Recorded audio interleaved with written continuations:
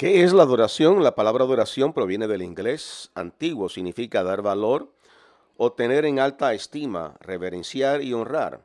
Cuando adoramos, dejamos de centrarnos en nosotros mismos y en cambio fijamos nuestra atención en Dios. Nos hacemos más conscientes de la persona, la presencia y el poder de Dios. Respondemos a esa percepción comunicando su valor a través de palabras, canciones, ofrendas y servicio. Recogemos una ofrenda económica como parte de nuestra adoración, pero el sacrificio que Dios quiere de cada uno de nosotros es entregarnos a Él. Él no quiere nuestro dinero, Él nos quiere a nosotros.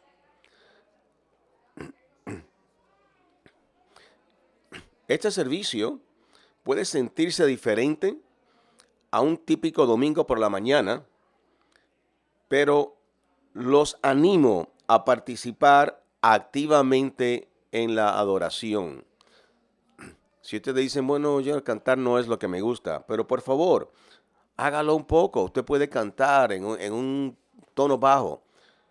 Hoy vamos a buscar una estructura que es un acronismo, ACTS, la estructura de nuestra mañana de adoración en el acrónimo ACTS, que también es una guía para la oración, una expresión de adoración que incluye 4 elementos: la A, adoración; la C, confesión; la T, acción de gracias; y la S, súplica. Este enfoque de la oración evita centrarse en lo que queremos de Dios y brinda la oportunidad de reflexionar primero en Dios mismo. Luego, en nuestra relación con Él. Este patrón guiará nuestro servicio de esta mañana, pero espero que también proporcione una forma para tiempos futuros con Dios para muchos de nosotros. Empezamos con adoración. Y adoración es expresar amor a Dios. La adoración incluye la alabanza a través de palabras, pensamientos y canciones, pero va más allá de simplemente recitar los atributos positivos de Dios. La adoración es contemplar y comunicar el profundo amor y respeto que le tenemos. Es amar a Dios por lo que Él es, no solo por lo que Él ha hecho, y declarando esos sentimientos.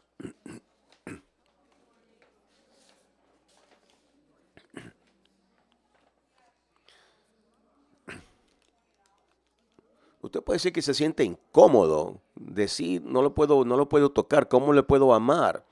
Bueno, pero piense en alguien que usted realmente ama en su vida. ¿Cómo usted piensa que esa persona se sentiría? ¿Qué usted le diría a esa persona que usted ama? Piensa en alguien en tu vida. ¿Cómo te hace sentir pensar en ellos? ¿Qué les dices a ellos? David amaba a Dios y expresó su adoración a través de la alabanza en el Salmo 145. Te exaltaré, mi Dios y Rey, y te alabaré tu nombre por los siglos de los siglos. Te alabaré todos los días, sí, te alabaré por siempre. Grande es el Señor. Él es el más digno de alabanza. Nadie puede medir su grandeza. Que cada generación hable a sus hijos de tus proezas, que proclaman tu poder. Meditaré en tu majestuoso y glorioso esplendor y en tus maravillosos milagros. Tus hechos aterradores estarán en toda lengua. Proclamaré tu grandeza.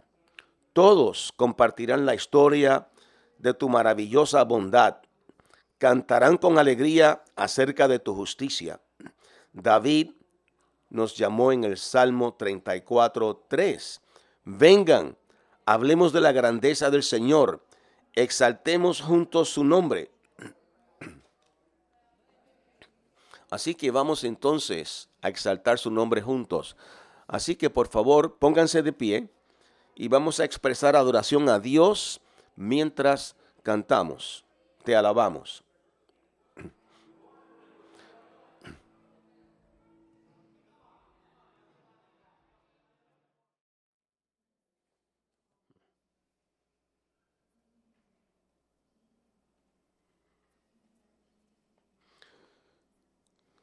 Estamos muy agradecidos por la presencia de Dios con nosotros esta mañana.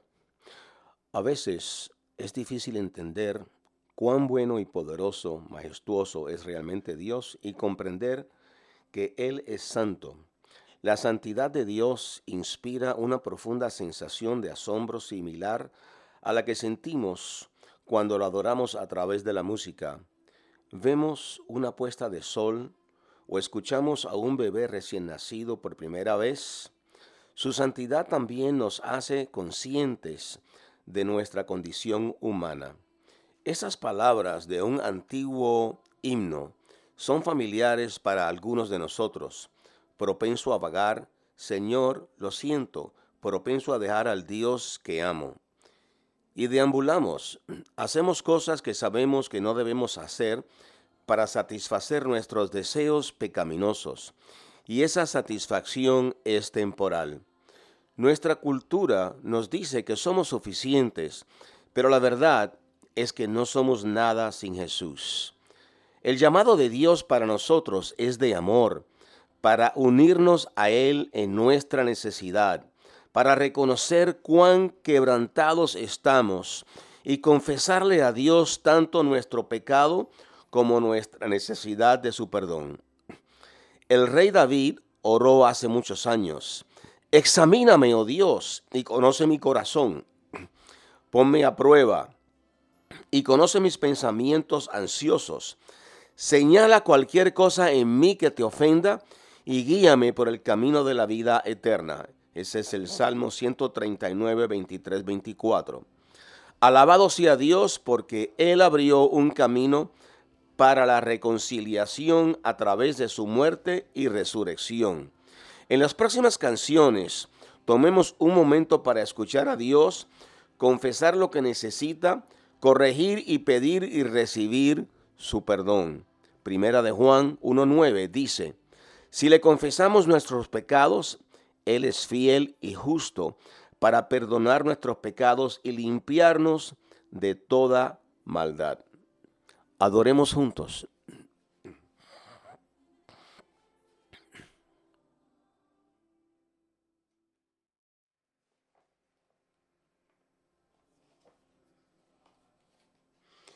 En el Salmo 32:5 el rey David dijo: finalmente te confesé todos mis pecados y dejé de tratar de ocultar mi culpa, y me perdonaste. Toda mi culpa se ha ido. Salmo 32:5. La palabra de Dios nos recuerda que el amor constante del Señor nunca cesa. Sus misericordias nunca llegan a su fin. Son nuevos cada mañana. Grande es tu fidelidad.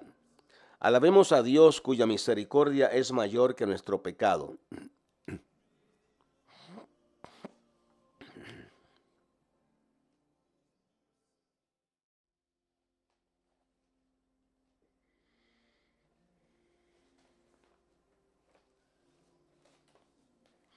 Vamos a sentarnos por un momento. Déjeme leer en Isaías.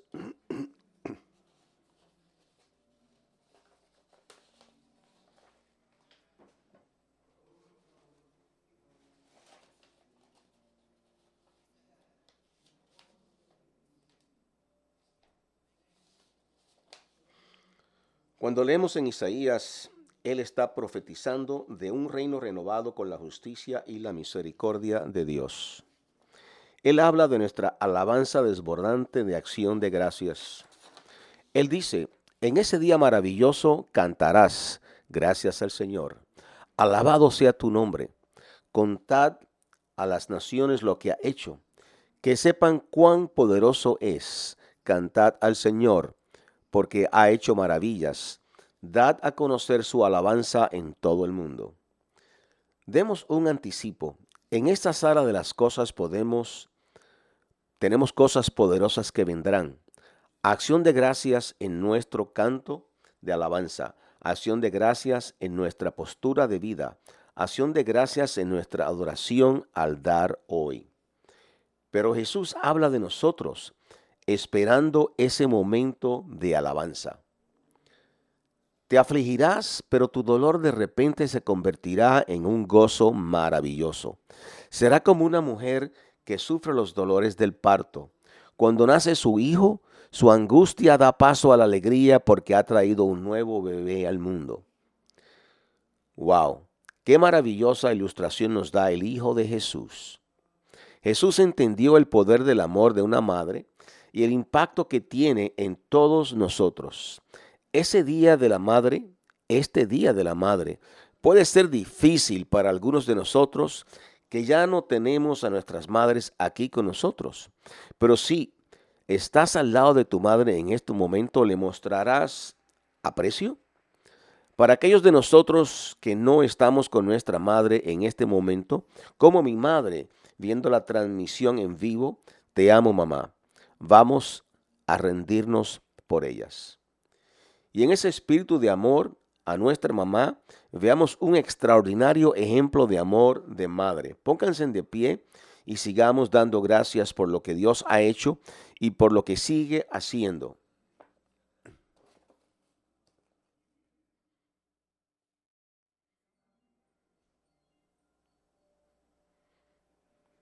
Amén.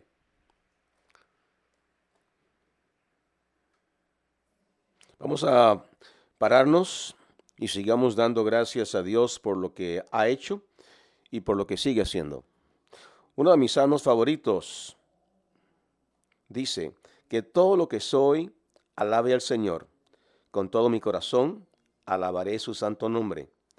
Que todo lo que soy, alabe al Señor. Que nunca olvide las cosas buenas que Él hace por mí.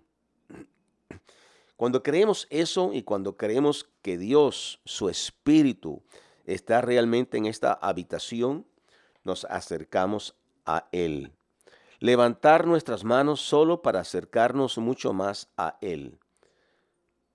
Como dice la siguiente canción, levanto mis manos, te alabo una y otra vez, porque todo lo que tengo es un aleluya. Para eso estamos hechos, alabanza. Cada uno de nosotros tiene algo dentro de nosotros para gritar y dar gracias a Dios.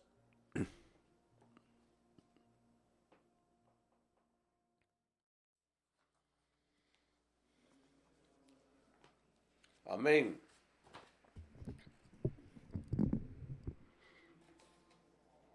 El apóstol Pablo nos anima en Filipenses cuando dice, y este mismo día que me cuida, suplirá todas nuestras necesidades con las riquezas de su gloria, que nos ha sido dadas en Cristo Jesús.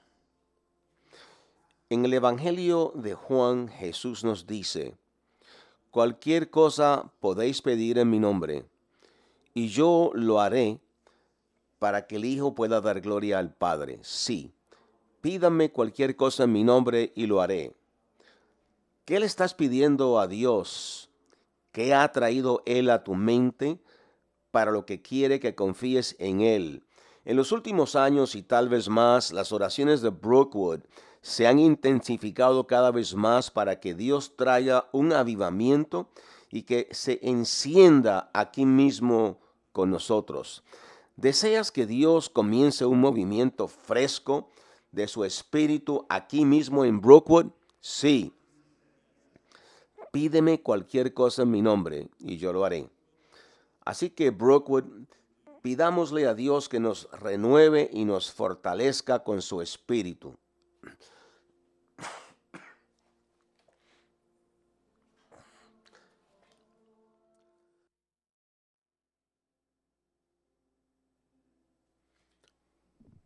Amén.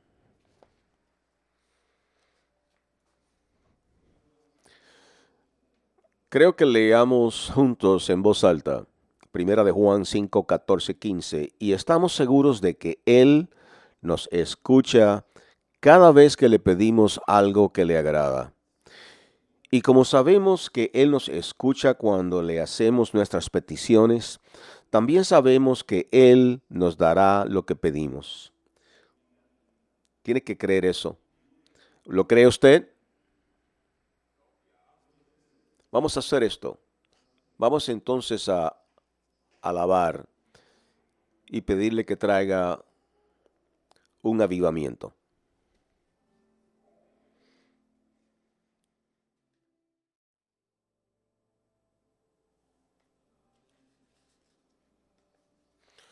Contigo todo es posible, Dios.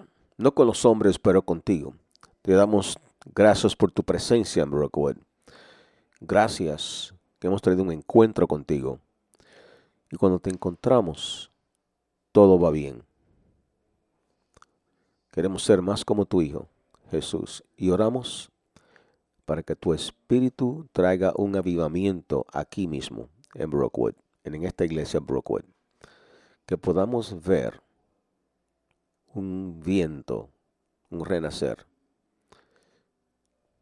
Que la gente llegue a conocerte, a confiar en ti. Gracias por visitarnos esta mañana, Dios.